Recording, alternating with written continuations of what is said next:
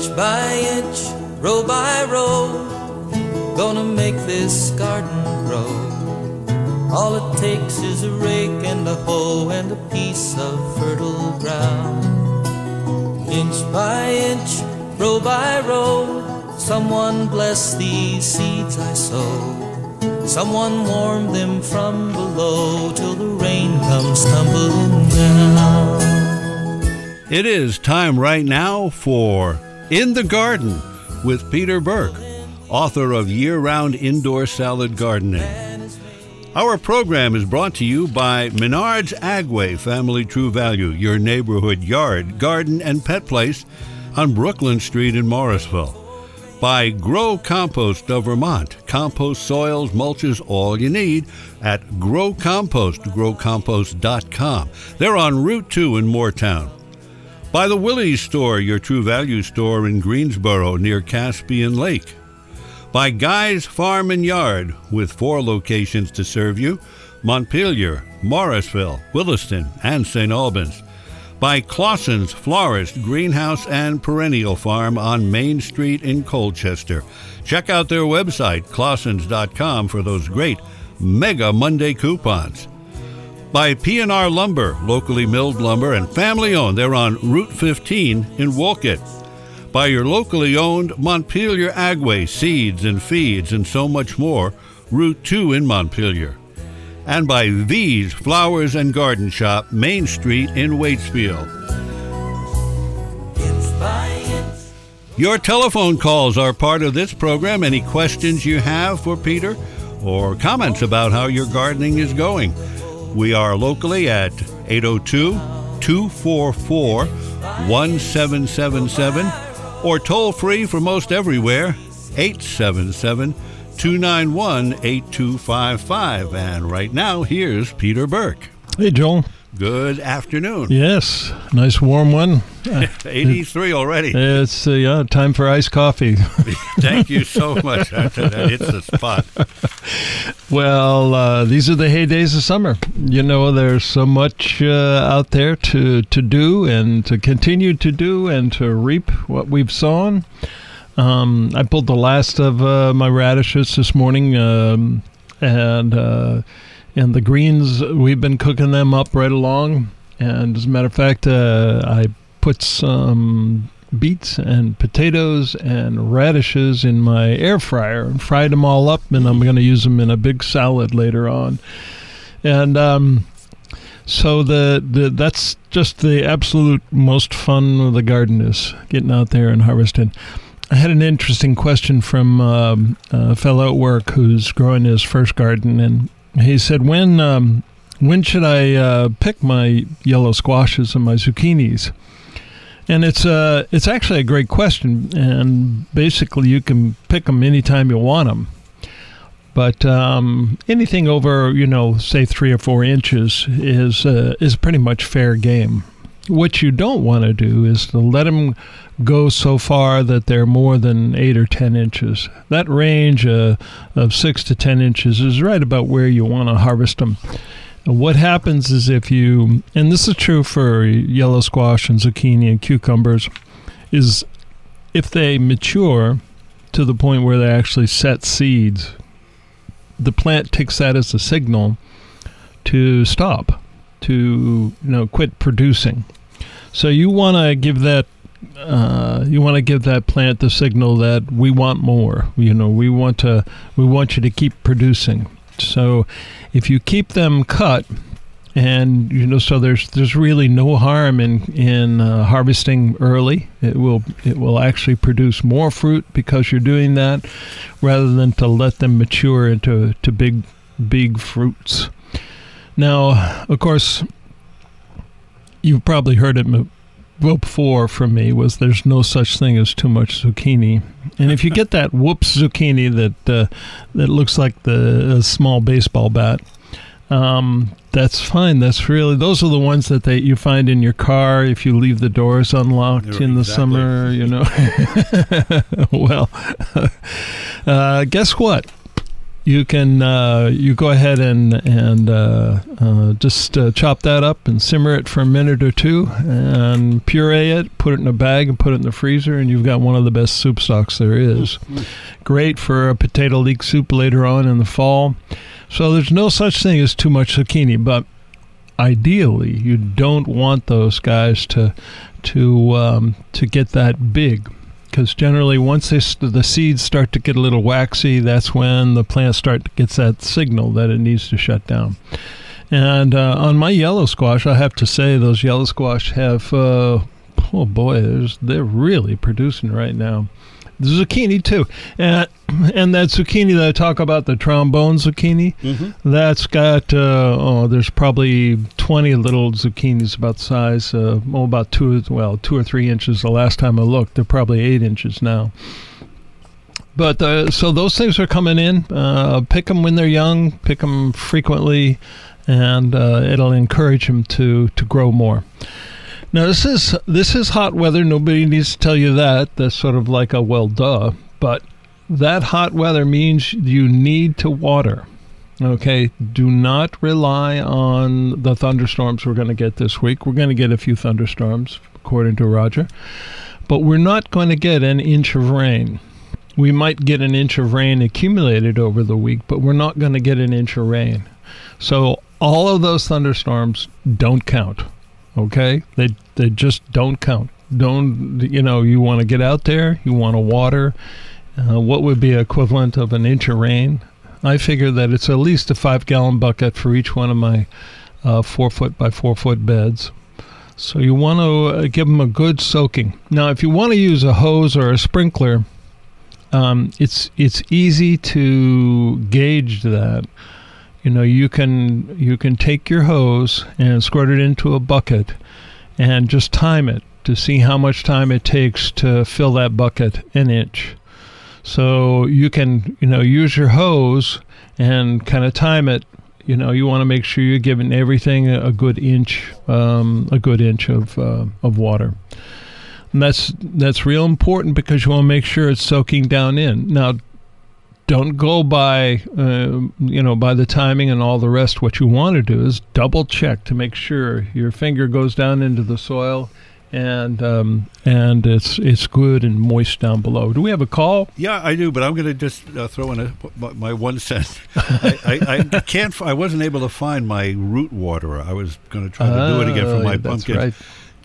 Would you? Because I'm afraid sometimes that even the gentle rain that I set my rotating hose head on is still a little too rough for the plants, and knocks off blossoms and things. Yep. And I used to have a lot of fun with that thing, watching the water bubble up. Do you think that's useful? Absolutely fantastic. Yeah. Okay. Yeah. That's where you want the waters, right in the root zone. Right, and you're not damaging roots by doing that. No. If you keep it low. Okay. Well. Yeah. There's your 1 cent. Thank you very much. There's my 1 cent. But here with at least 10 cents because he always comes up with some good stuff. Here's Norm in Bristol. Let's see. Yeah, Norm in Bristol. Hey, Norm. Welcome. Hello, Peter. What's going on? I have a question about onions. My onions are from plants. They weren't from sets. And they've gotten really tall and they're heavy. But they're starting to lean over. And I was wondering, seems like I've talked to you about this before, but I couldn't remember for sure. When they start to lean over, is it all right to actually prop them up at dirt, or should I leave that bulb exposed? No, leave the bulb exposed. What you want to do is actually, they're leaning over because they're done. And it's the bulbs aren't that big yet. They're very small right now. Yeah, I wish out of the ground. At this point in time in the summer, they probably are not going to get a whole lot bigger. Really?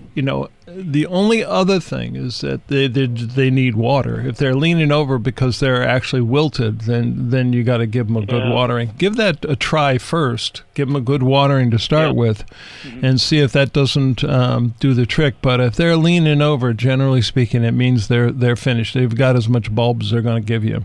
They aren't turning. They're dark green. They aren't turning yellow or anything like that. And they were put in kind of late because of the temperature of the soil. I should have put them in a little bit early, but just didn't get the ground prepared earlier than, I shouldn't like as early as I should have. But. Yeah. Yeah. Well, that happens to all of us. Small onion is just as edible as a big one. It's just your harvest is going to be, it's not going to be as good as you want it. Yeah, I wanted storage onions for the winter. Yeah.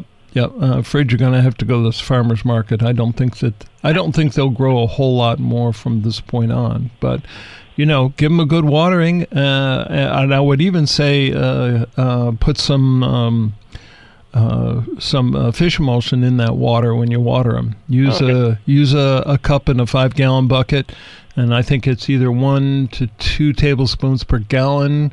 So you put 10 tablespoons in that 5-gallon bucket, and then use a cup and just water it on. Put them right in the root zone. So if it is a lack of water, that will do the two things. One is it'll encourage them to grow, to stand up.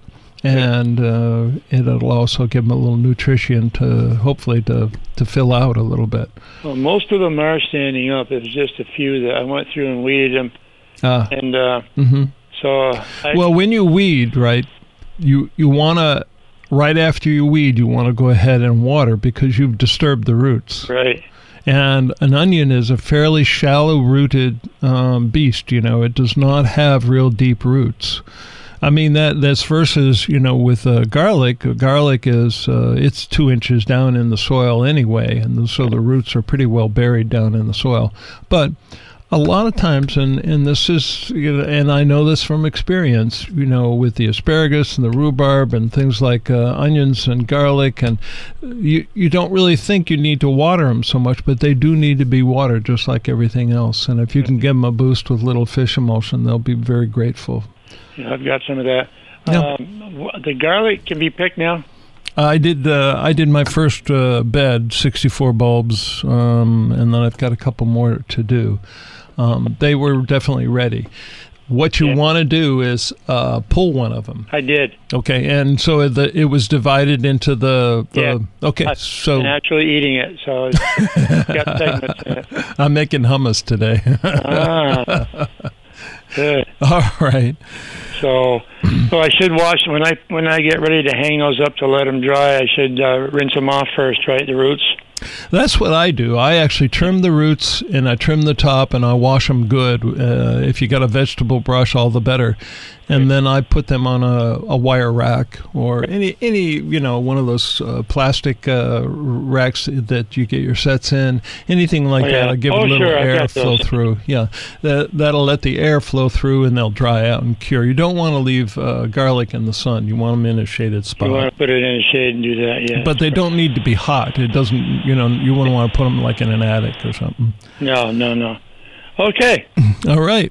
All right, then. Thank you very much. Yeah, take care, Norm. Okay, you too. Bye-bye. Okay, thank you very much, Norm. And right now we've got Gene in Morrisville for you. Hey, Gene. What's going on in Morrisville? Well, it's really hot here.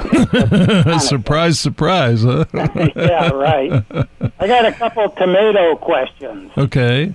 I have container boxes that I plant tomatoes in. Sure. And they have a water reservoir at the bottom. About 4 gallons, right? Yeah. So it gets watered every day, and it takes it probably takes a gallon and a half. It seems like it takes a gallon and a half anyway every day I water. It wouldn't surprise me a bit, yeah. My question is, some of the leaves on the bottom of the plants are turning yellow, and some of the leaves, a lot of the leaves all the way up through the plant are starting to cup. And I can't figure out why that would be. Okay, one thing at a time. One thing to remember is that you do need to fertilize those containers, even though they're in a container. Yes, and I know you probably put compost in there and all the rest, but you want to go ahead and give them something. Again, a fish emulsion or even the ProGrow, scatter it out. Sometimes I don't know if you use a plastic mulch or a mulch on top of the soil. So what you can do is put some of the fish emulsion right in that the container at the bottom, your reservoir at the bottom. Right. and that'll help bring them up. Now, the yellow leaves, the fact is that the tomato is actually telling you, I don't need these leaves anymore. The tomato only really relies on the top 4 leaf sets at the top of the plant. Okay, so once you set fruit, once you see the flowers, right, you cut up all the leaves up to that flower. Okay, and then when it grows up and it sets another leaf of flowers, another stem of flowers, right? You cut all those up, So the bottoms of your tomato plant look sort of like one little green stalk. And it's kind of fun to have them look all big and bushy, but it's really not the best thing for the plant or the tomato. You want the tomato plant to get the signal that you want it to put all of its energy into the fruit. And the tomato will naturally seal off, it makes like a callus right at the end of the stem and seals off any moisture or nutrients going out to those branches at the lower part of the stem. So it's signaling to you that I don't need these anymore. So I cut them off, and I do it actually every week. I go out there. They usually grow a good 10, 15 inches every week. And go ahead and, as you tie them up, if they're not bush tomatoes, if they're the indeterminate vine tomatoes, I tie them up, I trim them down, and I sucker them. I take all the suckers out. And that way, it also works for good air circulation, particularly as we get into August, and then we'll start to see if we're going to get the late blight again. Good circulation around those tomatoes, and also good healthy leaves is your best defense, And then when it finally does come in, then you have to spray for them. But, you just get in there with your, with a pair of scissors or a knife, or you can either, if you carefully, you can break them up. If you sort of twist the stem up a little bit and then down, you'll see it comes right off in your hand. Right. I've done that. And then make sure you trim off all the suckers in the crotch of the leaf with the stem. Yes. Okay? Good. All right. Give that a try and then let me know how that works, Gene. Okay. I didn't really understand yet why the cupping of the leaves. I'm not sure why the cupping either. I'm guessing that it's looking for nutrition it's not getting. And if it's just water in the reservoir, it may not be getting the nutrition it's looking for. I see. That would be my guess. What are you using for a fertilizer? Actually, it's a Tomato Grow. Uh-huh. I bought this container box at Garden Way. Yep. It came with soil. Yep. And fertilizer. Sure. And a cage to go around the container, so you don't really have to stake them. They can just let them go up. Yeah, that's great. And actually, I've used the same soil every year, and I've had it going now for probably 5 or 6 years. Mm-hmm. And all I do, it says, to put in so much of the Tomato Grow each year, and I do that. So I certainly have got a lot of plant. I don't think it's lacking fertilizer for plant, but maybe it isn't the right kind of fertilizer. Well, there's that. If when you open up the leaf, do you notice that there's any kind of a bug in there or a web or anything like that? No. I mean, they don't cup all the way together. They're just turning up a little bit. Started to cup. Okay, it could be just a reaction to the heat too. But other than that, I'm not sure. Those are the things that I think it could be. Right. Well, thank you very much. I'm going to write that down, cupping leaves, and see if I can figure out if there's anything else there. Okay. Appreciate that. Sure, yeah. All right. Okay, well, Gene, thanks again for the call. Appreciate it. Peter, we've got Forbes on the line from Corinth. Hey, Forbes. Hi, how are you? Good. Listen, with the rise of microbreweries in Vermont, and also now looking at hemp CB oil. Yep. What are your thoughts on, people with good spare area, and what's going to be the demand for these new crops? Well, that's a great question, Forbes. It's interesting. They were selling hemp plants actually at the Kate Farmers at the spring sale, and there's certainly going to be a lot more gardeners just giving it a try. And I have a couple of neighbors. Matter of fact, if you go up in Montpelier, there's a couple of gardens, just home gardens where they're growing hops. You can tell they got the great big, long, tall strings, and they're up probably 15, 20 feet. Yeah, why not? There's probably from what I understand, there is a market for the homegrown hops if you're so inclined to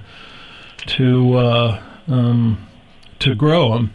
It's a bit of a challenge to do that. But have you tried growing the hops at all? No, I haven't. I have friends that are brewers. Yeah. And of course, they have to buy most all of their material from overseas. Oh, yeah. So, yeah, I understand that. I was just looking at the potential of Vermont with its good soil and climatic aspects. Hey, Forbes, Vermont used to be one of the leading states in the growing of hops, but we're talking many generations ago. Yeah. That's for sure. Yeah. Well, it's an area probably to watch, but it is growing, and I don't think we're going to have any choice other than to get on board somehow. It sounds like fun. You'll notice there's a lot more little vineyards around. Actually, if you go up Berlin, right near the airport, there's a very good size hop farm right up there. And I was so surprised that I was at the doctor's office, and the doctor said that she and her husband were clearing land to grow hops as a sort of as a hobby farm, and her mother and father-in-law were helping her. And I just thought, I don't know why it just occurred to me as funny, that they'd be growing hops as a hobby farm. But she said that they had put in like 4,000 plants. Woo. So it was a farm. You may call it a hobby farm, but boy, that's a good sized farm. Right. Last time I talked with Johannes von Trapp, he was really looking hard at creating or getting organic material. He really wanted to kind of move into creating organic beer. Well, the CBD market has really exploded in Vermont, and I know that there's a lot of farmers are doing that as a cash crop, sort of like maple syrup. It's a seasonal thing.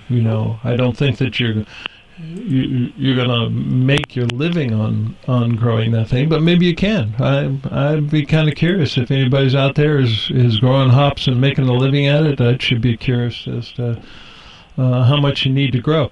And I'm also curious how much you need to grow to make 5, 10, 15 gallons of beer.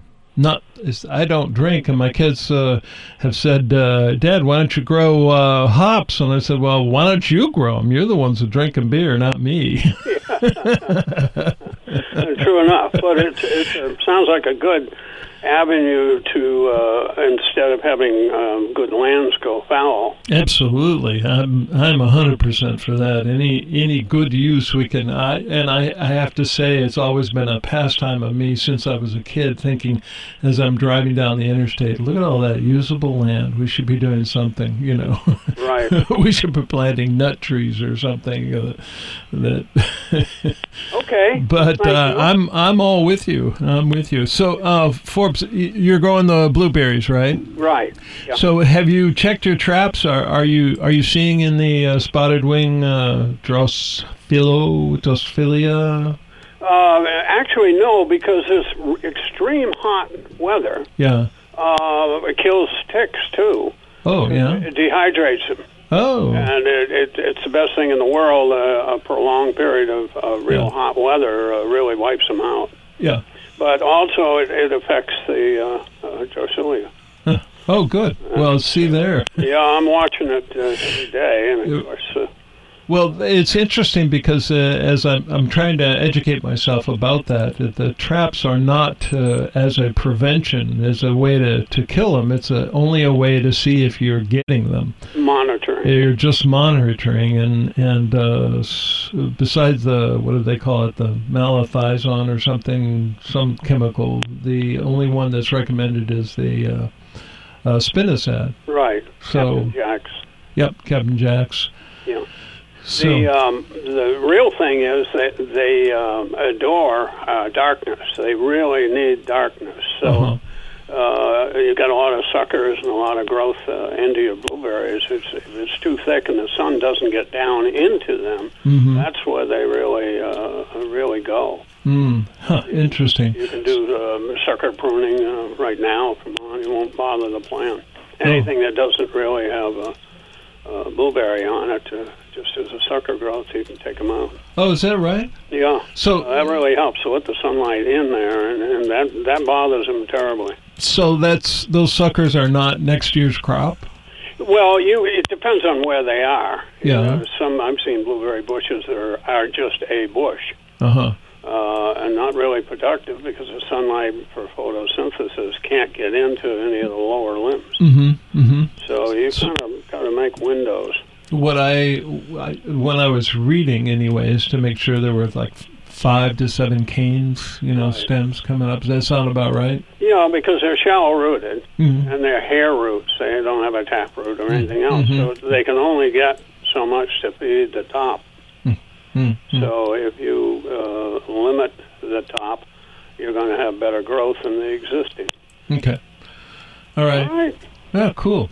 There you go. Well, thanks for the help, and I like your idea. Let me know how that goes if you decide to grow some. Yeah, that's quite interesting. Yeah. Which one would you do? Would you do the hemp or the hops? The CB really looks interesting because there are more people with aches, pains, and various other things than there are beer drinkers long term. So, are you sure about that? Well, that's a good one. I see the biggest thing is the processing. I think we'll probably have a lot of growers, but we won't have processing. Yeah. So that's going to create a nightmare unless somebody just specializes in processing. So it's sort of like the meat market. Yeah, it's hard to find people who come in. Right. Do that. Right. And it's pretty well regulated as far as what. Of course, hemp. What is hemp? And if you let it go too far, you wind up with some real problems. That's right. Put that in your pipe and smoke it. Well, Forbes, on that note. Okay. All right. Have a good day. Take care. Okay. Thanks for the call. Yeah, very, very good call. Thank you, Forbes. I have two thoughts. First of all, they pulled up all those plants of the at the State House, the marijuana plant. Yeah. I'm sure there's more than one person who would hope that some of our legislators would mellow out and stop passing these laws that cost us so much money.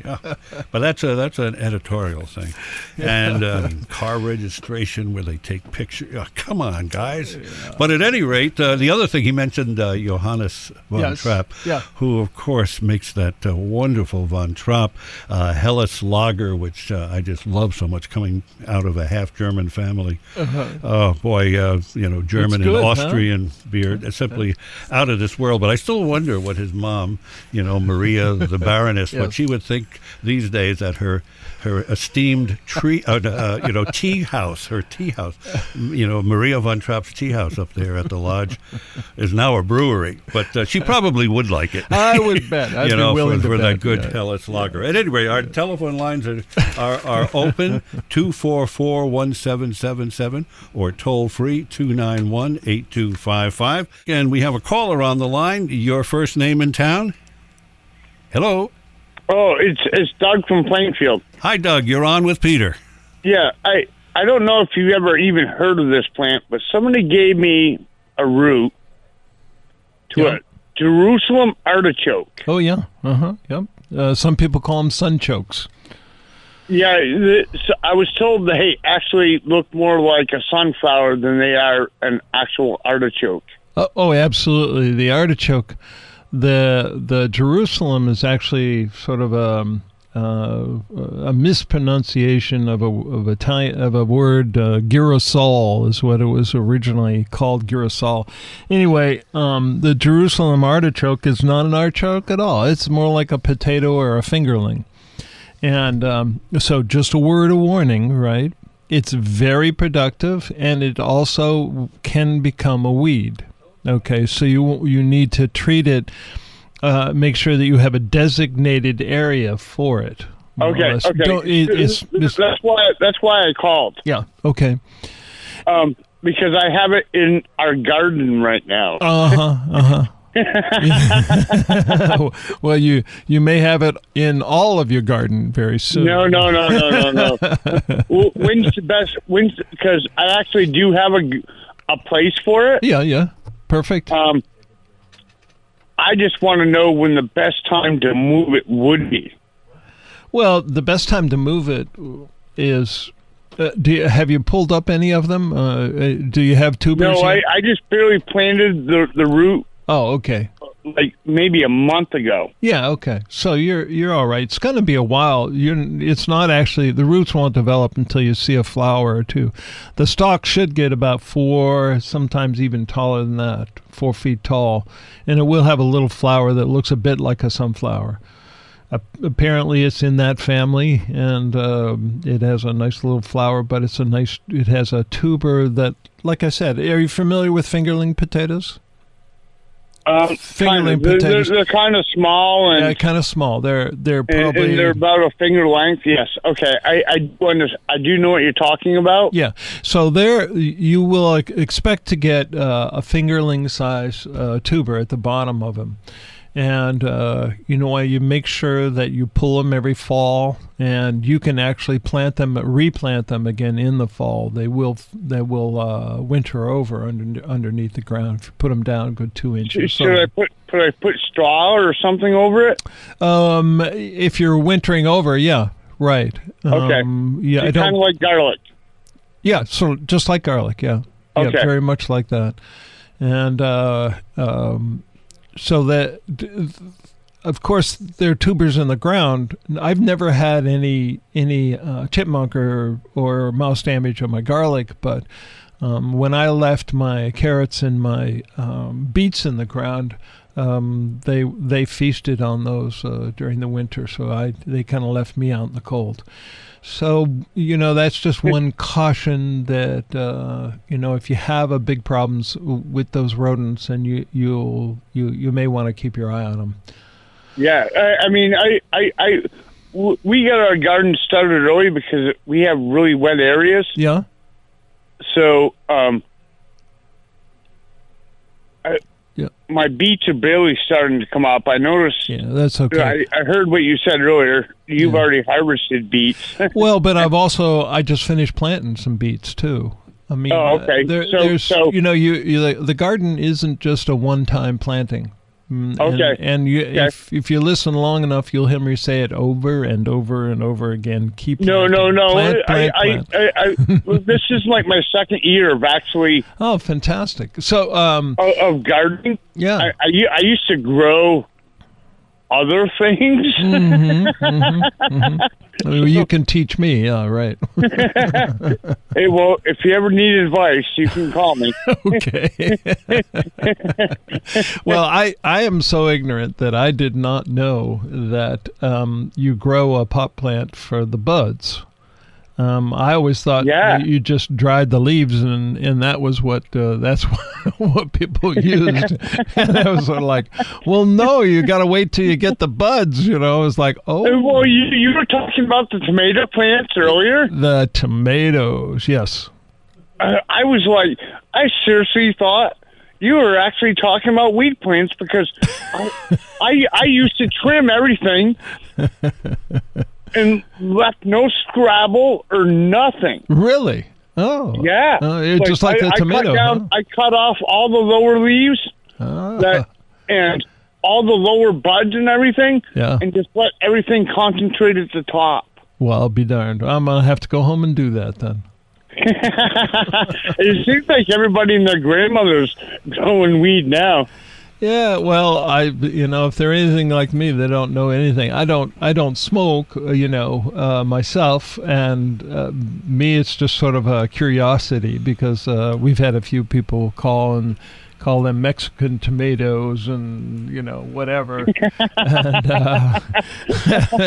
so I'm on that learning curve where I really don't know a darn thing. I mean, it's not that hard to learn. Yeah. I mean, yeah. I mean, granted, I have a really good friend who wants to peak hydroponics. Yeah. And he taught me how to do it. Huh. See, that's what my boss actually has been growing some in his greenhouse, and he's got these trees, you would call them, But I just sort of say, hey, how do you do this? And he was the one who said, well, dummy, it's not the leaves you're growing. Oh, by the way, I did look up, and we were talking about the curly tomato leaves earlier on. And it is warm weather related. It's just called a leaf roll, and it's a natural response of the tomato plant to the hot weather. So if was that Gene, right? Wasn't it Gene who called? I think it was him. Yeah. So that just something you were saying reminded me that it's kind of funny because the guy called about hemp and hops. Yeah. I don't know anything about. It's kind of related to what I used to do. But the hops things, I've had friends do it. Yep. Because they owned a home brewing store. Oh, sure. Okay. Yeah. Yeah. And that was local potion. And now the guy runs Bar Hill. Or Caledonia Spirit. But, that new place in Montpelier, right? Yes, yes. He put up a pole and a bunch of strings. Yep. And tried to grow hops for his store. Yeah, sure. And he actually used to sell the roots too. Hop roots? Yeah. Okay. It was almost kind of like the root that I got from, except for way smaller. Oh, for heaven's sakes. Yeah. Well, there you go, right? There are so many opportunities in agriculture, and it's great to see it blossom in Vermont again. It's a wonderful thing. You know what? Something else is rare to find. Yeah. It's a grape farmer. Yeah, okay. Because people make wine. Yeah, sure. Yep. And you don't find that many vineyards around here. Yeah. Well, some people like me actually like to eat the grapes. Well, I love grapes too. Good point. Oh dear. I went and visited a friend and I ended up eating all their grapes. Oh boy. Grapes. Yeah. It was, oh my Lord, yeah. Well, Doug, you be careful with those artichokes. Make sure they don't get into the rest of your garden, and put them in a place where they're segregated. Where you can keep track of them. Do they can they deal with a fair amount of water? I'm not sure. I'm not sure about that. I'm not sure that the Gardener's Bible has anything about artichokes. I'll have to double check that. I'll figure it out because I actually have a second place to put them, but I just don't want to pollute the garden. I'm 47 and I'm gardening with a 67-year-old that's done all the work. Well, the thing that I have recommended is my garden basics, and that's the permanent bed, permanent pathways, perfect soil, and I would highly recommend using a bed, a permanent bed, and I use a 2x6 just stud nailed together or screwed together. Make them all 4 foot by 4 foot, and all of my pathways are 2 foot. And that way, it helps to segregate things like your Jerusalem artichokes, and you can keep it out of the rest of the garden, even though it's in the garden, quote, so to speak. We have like 2 acres of land. Yeah. So I can go put it off in this field and clear a spot out there and let it grow out there. Yeah. Well, my and I know that there is that temptation is just sort of segregated, but by putting it way out there. But the disadvantage of that is it's way out there. It's hard to get the water there. It's hard to go out and. No. Trust me, I don't have to worry about water. Oh, okay. Well, you see, I do not have to worry about water whatsoever. Well, when I set up a bed, right, a 4x4 bed, I'll put in peat moss and vermiculite and compost. I put the top 6 inches is that. And that vermiculite does a great job of drying that soil out first thing in the spring, because I've got a spot too right over by the wellhead that will have 6 inches standing water in the early spring. Vermiculite is perlite, correct? It's roughly the same thing. Very similar in the purpose that they just come from different materials. Perlite is from a volcanic rock, and vermiculite is mica, and both of them are popped versions. More like they heat them up and make popcorn out of stone. If you can believe that. Oh, I kind of think I know what you're talking about. Yeah, that's perlite and vermiculite both. And I use both of them in my garden, for that purpose, is to sponge up the water that's excess. That means that in the spring, when things are wet, too wet to turn the soil or to plow or to do anything, you can plant in those permanent beds because they have that vermiculite and perlite in there to soak up the extra water. It's a real advantage. I thought it was for better drainage. But no. Well, only in that it soaks up the water. In a garden bed, it's made to soak up the water. Oh, really? Yeah. I never knew that. Yeah. Wow, I just got educated. There you go. It's the perfect soil part of that formula. Nice. Well, Doug, good talking to you, and thank you. And let me know how your Jerusalem artichokes. Yeah, thank you. Thank you very much. Thank you for your call, Doug. And we have Nola on the line. Oh, well, good. I was just going to say, I want to make sure we don't forget to mention that we got a very nice letter from Nola and some great pictures. Thank you, Nola. That was great. Well, we'll see if that's great. Just a little blip about Jerusalem artichokes. I do have Ed Smith's book. And at the back of the book, he gives you all the different vegetables, and he says for each vegetable, good companions, bad companions.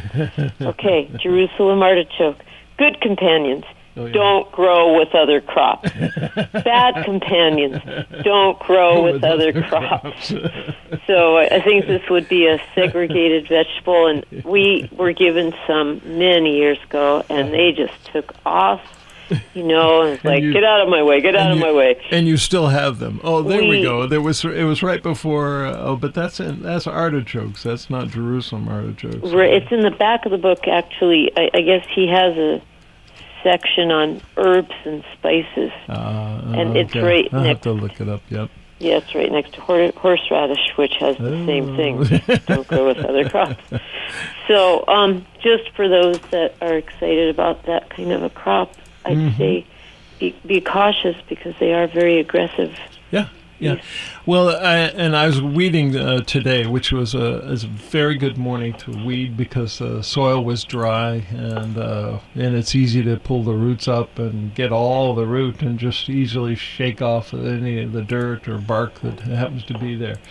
And I was musing over how many of our weeds are actually, people in permaculture consider a crop. Mm-hmm. And when I was pulling up purslane, which is, if you go to the market, some people actually sell that as sets in the spring. And it's considered a weed.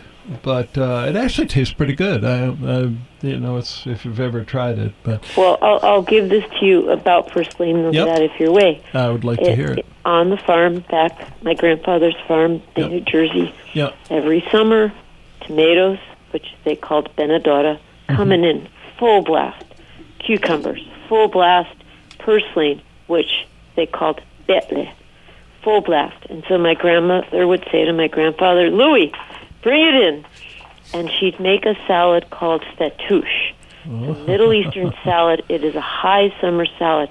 Really good ripe tomatoes, great cucumbers, lots of purslane or betle, vinegar, olive oil, and then the topping, she would take, there never was any, but theoretically stale pita bread or toasted pita bread, throw it in, and now people are thinking, just let it soak up a little of that juice. No, absolutely. Absolutely amazing salad. Yeah. It's like a crouton salad. It's one of my favorites. Lots of croutons. So everybody has a purpose. You just have to keep things under control. So it's not just a mirage on my part. The purslane is pretty good then. Yeah, and apparently it's very good for you. But you put it with those other guys, and it. Okay. Yeah. All right, good. That's enough. I'll got save the Robert and Frost for next week, and I'll wish you all to stay cool. And again, thank you for the pictures. I appreciate it, and a very nice note. Okay, well, I hope you'll get back in touch with me about my idea. Okay. But we shouldn't do that on the radio because people are going to be thinking, what are they talking about? Well, and I love the Scooby-Doo stamp. I have a raft of them myself. Those are good I send stamps. Them off to, You're going to spend 50 cents on a stamp. It might as well be Might as well be, yeah. Yeah. All right.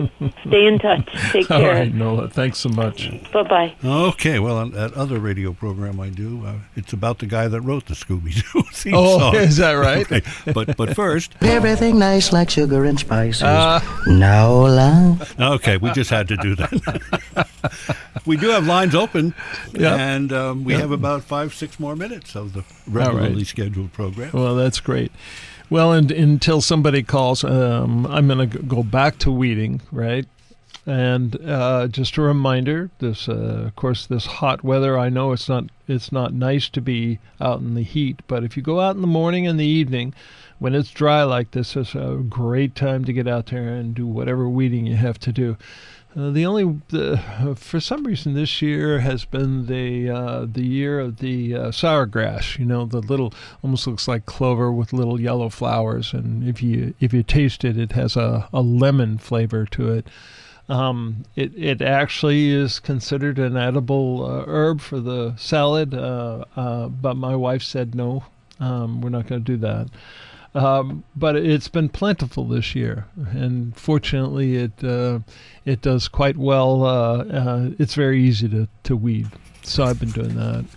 I have not mowed my front lawn for a couple of weeks now, and actually there's a reason. This is interesting. A bunch of years back, I bought a whole ton of wildflower seeds from the Ferrisburg Wildflower Farm. The farm itself is no longer in existence, but they do have their website and mail order business, so still available through that way. But at any rate, I spent a lot of money and did a lot of work, and then threw them in, and a couple of wonderful years. Then I got lazy, decided to concentrate on the vegetables. But I always get a kick out of, the other parts of my lawn and backyard where pretty flowers just appear without any work. And anyway, in my front yard, I noticed a few blue flowers, so I kind of mowed around them. And by the time it came time for the next mowing, there were tons of blue flowers, chicory, and they're the tall weeds with those blue flowers. I said, damn, those things are pretty. Yeah. While my neighbor across the street, she noticed the first time clover growing in her front lawn, and now her whole front lawn is clover. Well, I guess my question is: is there any use for chicory other than just chicory? Actually, they use it in coffee substitute, but it's also. That's the same chicory that the New Orleans folks put in their coffee? It is the same. Boy, it gives you a good kick in the head. I like that. Well, that's sort of like dandelion and chicory. Sometimes they do a blend of the two of them. Isn't that interesting? Yeah. And I worked with a stone cutter in Barrie, Giuliano, and he was actually from Italy, and he kept rabbits. And you would see him along the roadside in Barrie harvesting the chicory for his rabbits. Isn't that something? It was sort of like a hay for them. He fed them those the chicory, the greens and the blue flowers and all the rest. I might get corrected on this. I might even get fired, but that never stopped me. Is that you have to? There's a story about Waterbury's rabbits, specifically Blush Hill's rabbits. Oh, is that right? Yeah. Now, here's the story as it was told to me, and Ken will be either happy to correct me or chastise me. But at any rate, caller, hang on, because we'll get you in a second. Apparently, the gentleman that we refer to as the old Squire, Lloyd Squire, Ken's dad, at one point was raising rabbits, and they all got loose. And then in the years that followed, there was a plethora of wild hybrid rabbits that you could tell these are not the regular gray rabbits we see, because they were, different markings or sizes or whatnot. And apparently they were a little bigger too. And this strange, hybrid breed of rabbits were around for a while, and I guess they eventually reverted back to the more familiar wild rabbit. But anyway, they were Waterbury rabbits infesting Blush Hill. Now, someone's going to correct me on that or whatever. But at any rate, we have a phone call, and your first name in town, please. This is Yvonne, New Haven. Hello. Hello. Hey, Yvonne. Welcome. How high up do I cut the leaves off the tomato plants? Below the where the tomatoes are growing, or what? So you cut up to where it's flowering. So up to where it's flowering. Yep. So the first flower usually starts about 10 inches up from the ground. Okay. And so you cut those, and then it'll grow another 10 or 8 or 10 inches, and it'll flower. And so you cut all those below that.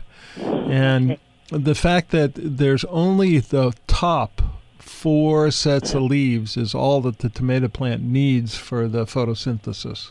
Oh, okay. All the ones down below. I look sometimes and I see people have these great big bushy tomato plants, and I'm thinking, that looks that's so what lush, ours are right now. so lush and so beautiful. But what it's doing is putting all its energy into the greens, where you want that energy to be. And if they're bush tomatoes, you don't have to cut out all of the suckers, but I usually do, even so. Yeah. And even my bush tomato plants, I tend to sucker and cut up. And those, again, the airflow is a lot better. A lot better, yeah. Yeah, so you just keep cutting until you don't have any more flowers. Okay. And it will look just like a big green stalk.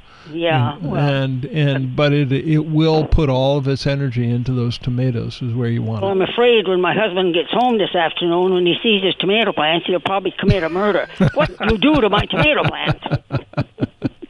Well, because there was a lot of yellow ones. Should I give you my phone number? Is that? Yeah, I think you should. Well, you see, I finally figured out why they talk about a green thumb, because when you spend the morning cutting those tomato plants, you definitely have a green thumb at the end of it. You sure do, yeah. We also have the big green tomato worms. Oh. Yeah. You mean the horn tomato worms? Yeah. Oh, boy. Yeah. How come they don't make a spray to get rid of those? I mean, they can go to the moon, but they can't figure out how to get rid of them. Well, they do have a spray. It's called napalm, but They do have a spray? No. He was joking. He was talking about gasoline. Oh. Okay.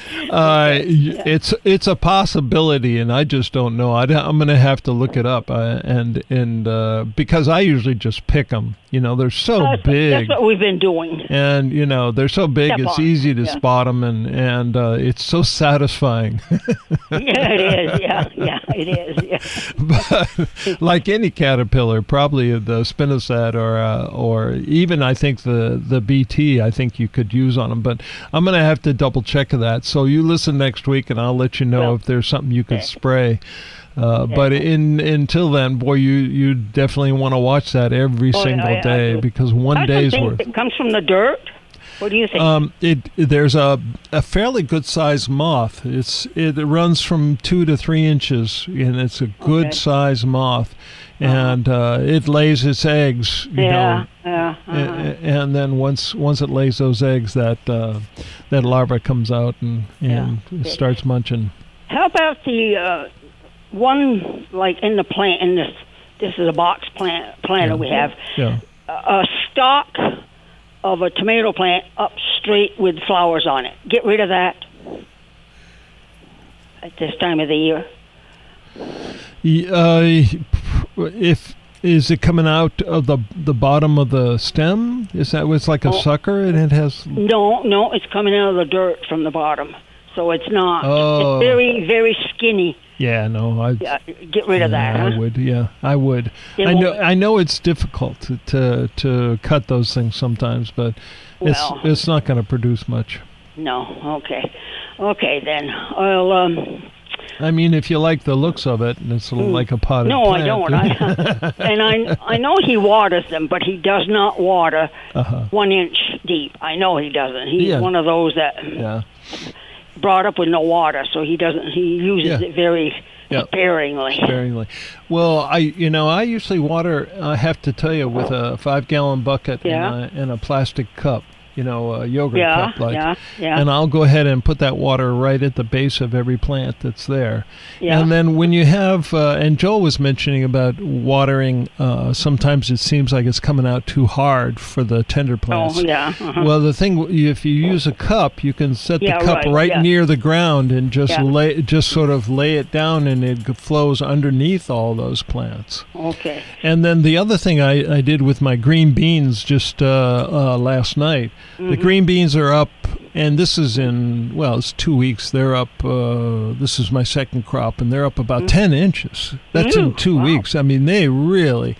and again, I was trying to get into the water the soil, and what I found is if I put the nozzle at ground level and sprayed underneath the canopy of bean leaves, it didn't bother the plants at all, and I was able to water all the way around and water those real well. Okay. All right. Okay, say a prayer for me, so I'll be, Maybe do one and break them in slowly, Oh, I will. Okay. All right, Thank you. Nice to talk to you, and thanks for the call. Yeah, thank you so much. I still find it hard to pluck those leaves, but you got to do it. Well, I mean, you don't have to do it. Well, they will yellow and fall off all on their own. The yellow leaves scare me. I keep thinking blight. So as soon as I see any leaf. Yep. We got another caller on the line. Your first name in town, please. Yes, this is Pete from Barrie. Hey, Pete. I've been growing garlic for about 35 years, and I've often told people there are 2 things that I would grow that seem to be trouble-free.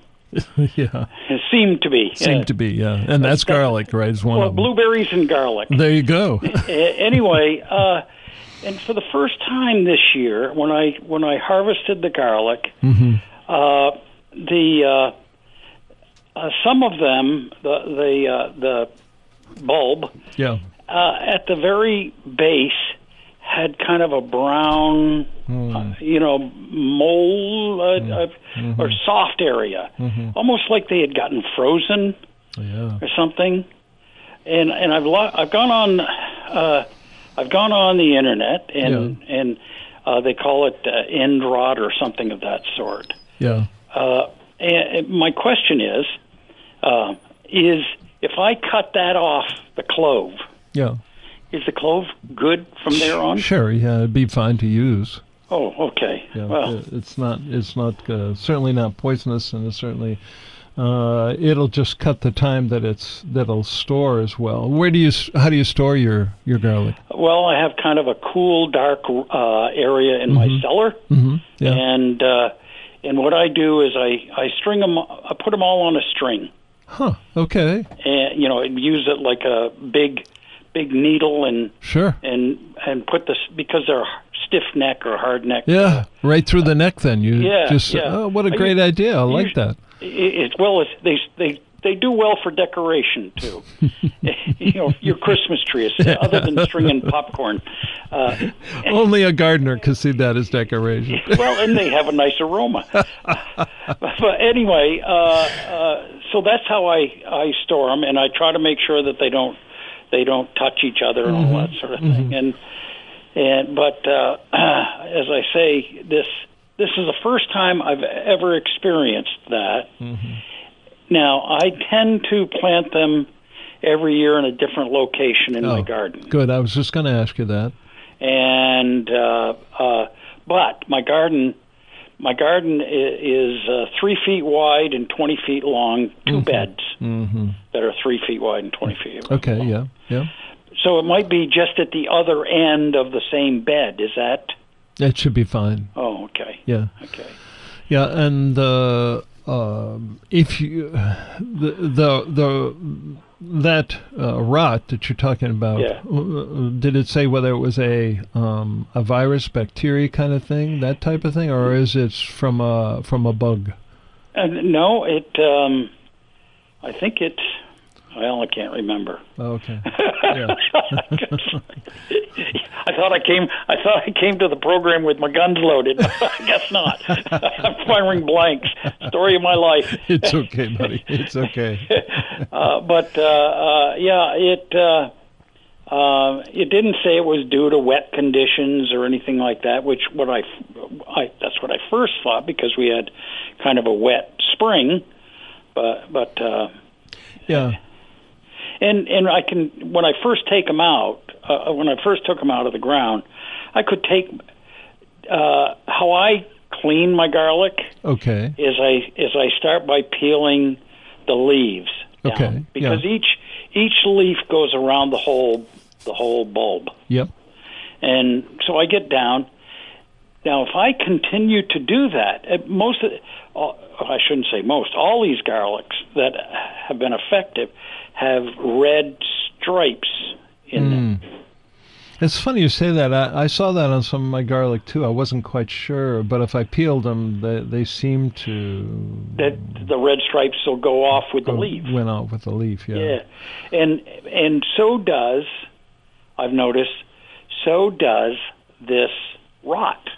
If I keep continuing, so I'm basically taking all the leaf off. So I've got the exposed cloves. For the most part,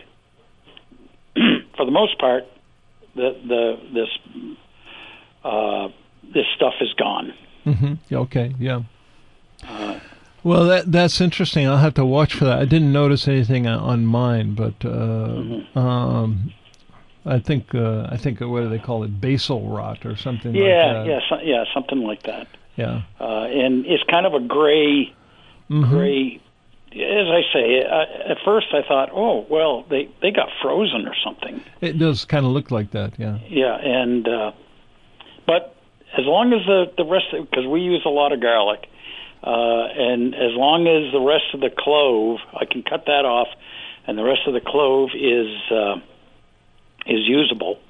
Yeah. Now, can I put them in, preserve them in oil or anything like that? Well, you can, but that still has to be refrigerated. Yeah, I mean, the old-timers used to keep them in their garage, and I've seen it because I grew up with a lot of folks who were Italian and who put their garlic in olive oil. But today's recommendation, just simply because of botulism, is they say to keep it in the fridge. The other thing you might consider is drying some of it. and making powder. And one of my theses on preserving the harvest is that to do a couple of different things rather than just one thing. Because, eventually, I just this morning used up the last of last year's harvest. Yeah, and I still have some of last year's harvest. That's great, but they're starting to get a little soft. And, yeah. And this year I actually tried something different, as I stored them in the drawer of the fridge, which I had never done before. Right. I wanted to see if I could get beyond the February, where I usually most of my garlic turns to mush. Yeah. And that seemed to work really well. Like I said, here it is August. I'm harvesting, and so I probably will do that again. Now, one last question regarding the ones from last year. Yeah, you're right. They've gotten soft, and they're starting to sprout. Yep. What if I planted them? They don't have too much stored energy. I realize that because that's that, and it's likely to go right to rot instead. I see. I wouldn't do it myself. Okay.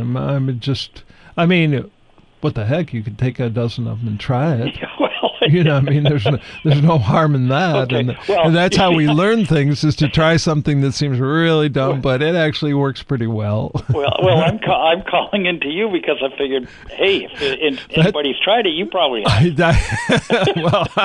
I'll have to confess I have not tried that one. Okay, well. But why would I? have all this new garlic coming in? Yeah. I got 3 beds with 64 each, Yeah. And my wife was like, "Oh, you got a lot." Well, I said, "You have to remember, these big ones. I have this New York white that has these monster, very nice big 4 nice big bulbs. Yeah. But you have to remember, you're going to lose one of every one you're going to lose one for every bulb just to replant. Yeah. So the 64 becomes 48. Yeah, right. Now the I had another question. Okay. And it's gone. Okay. Unfortunately, right. what I was going to say is I'm going to buy new stock. Yeah.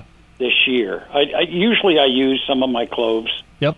And replant them. Mm-hmm. But because of this condition, I could see your hesitance to. Yeah, in case I would be spreading the disease. Mm-hmm. Yeah, I think that's a good plan.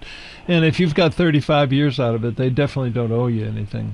Well, you've done pretty good to keep them that long. Okay. Well, thank you very much. Okay, Pete. Thanks for the call. You going to the Heritage Festival? I've lived in Barrie most of my life, and no. That's a short answer. Otherwise, I'm going to take up the rest of your time. Okay, buddy. Thank you very much. Yeah, bye now. Yeah, the Barrie heritage is all around him. Isn't it? Yeah.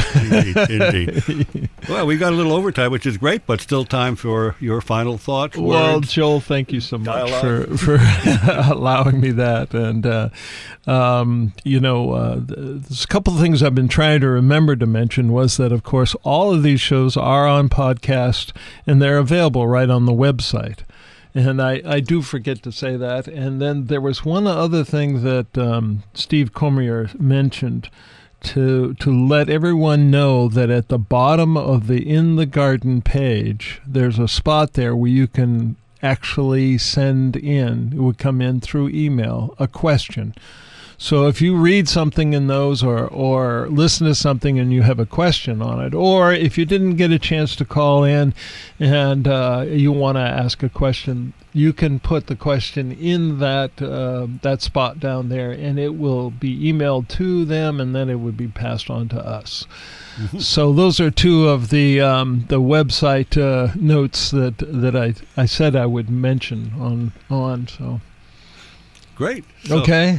And we'll see everybody next week? No, I think next week is the red sakis. They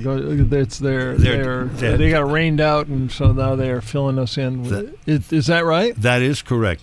So next Saturday, we have Boston Red Sox at New York Yankees for a doubleheader. That's right.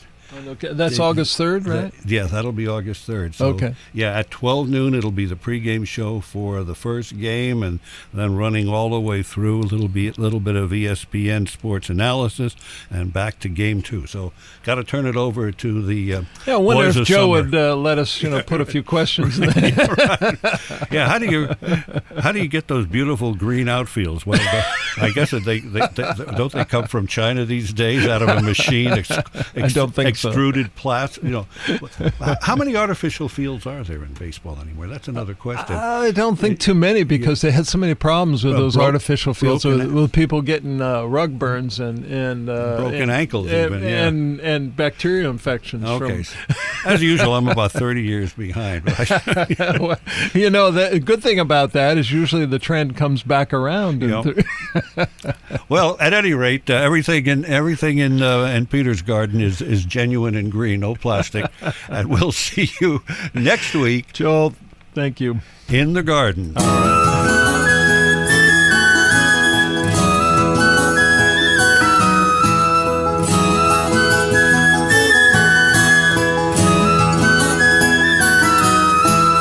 Inch by inch, row by row, gonna make this garden grow.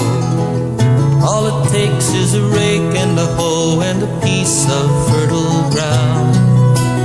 Inch by inch, row by row, someone bless these seeds I sow. Someone warm them from below till the rain comes tumbling down. In the Garden with Peter Burke here on WDEV, brought to you by our good folks at Menard's Agway, your family true value neighborhood yard, garden, and pet place on Brooklyn Street in Morrisville. By Grow Compost of Vermont on Route 2 in Moortown, growcompost.com. By the Willie's Store, your true value store in Greensboro near Caspian Lake. If they don't have it, you probably don't need it. By Guy's Farm and Yard, they'll tell you how to grow those tomatoes. 4 locations to serve you in Montpelier, Morrisville, Williston, and St. Albans. By Clausen's Florist, Greenhouse and Perennial Farm, Main Street in Colchester. That's in my old neighborhood, and so I'm there a lot. Using those Mega Monday coupons, Clausens.com is how you can get them. P&R Lumber, locally milled lumber, family owned on Route 15 in Wolcott. By your locally owned Montpelier Agway, do they have it all? Seeds and feeds and so much more, right there on Route 2 in Montpelier. And what a wonderful place, V's Flowers and Garden Shop, Main Street in Waitsfield. We will see you not next week, but in 2 weeks at 12:30 for In the Garden with Peter Burke. Inch by inch, row by row.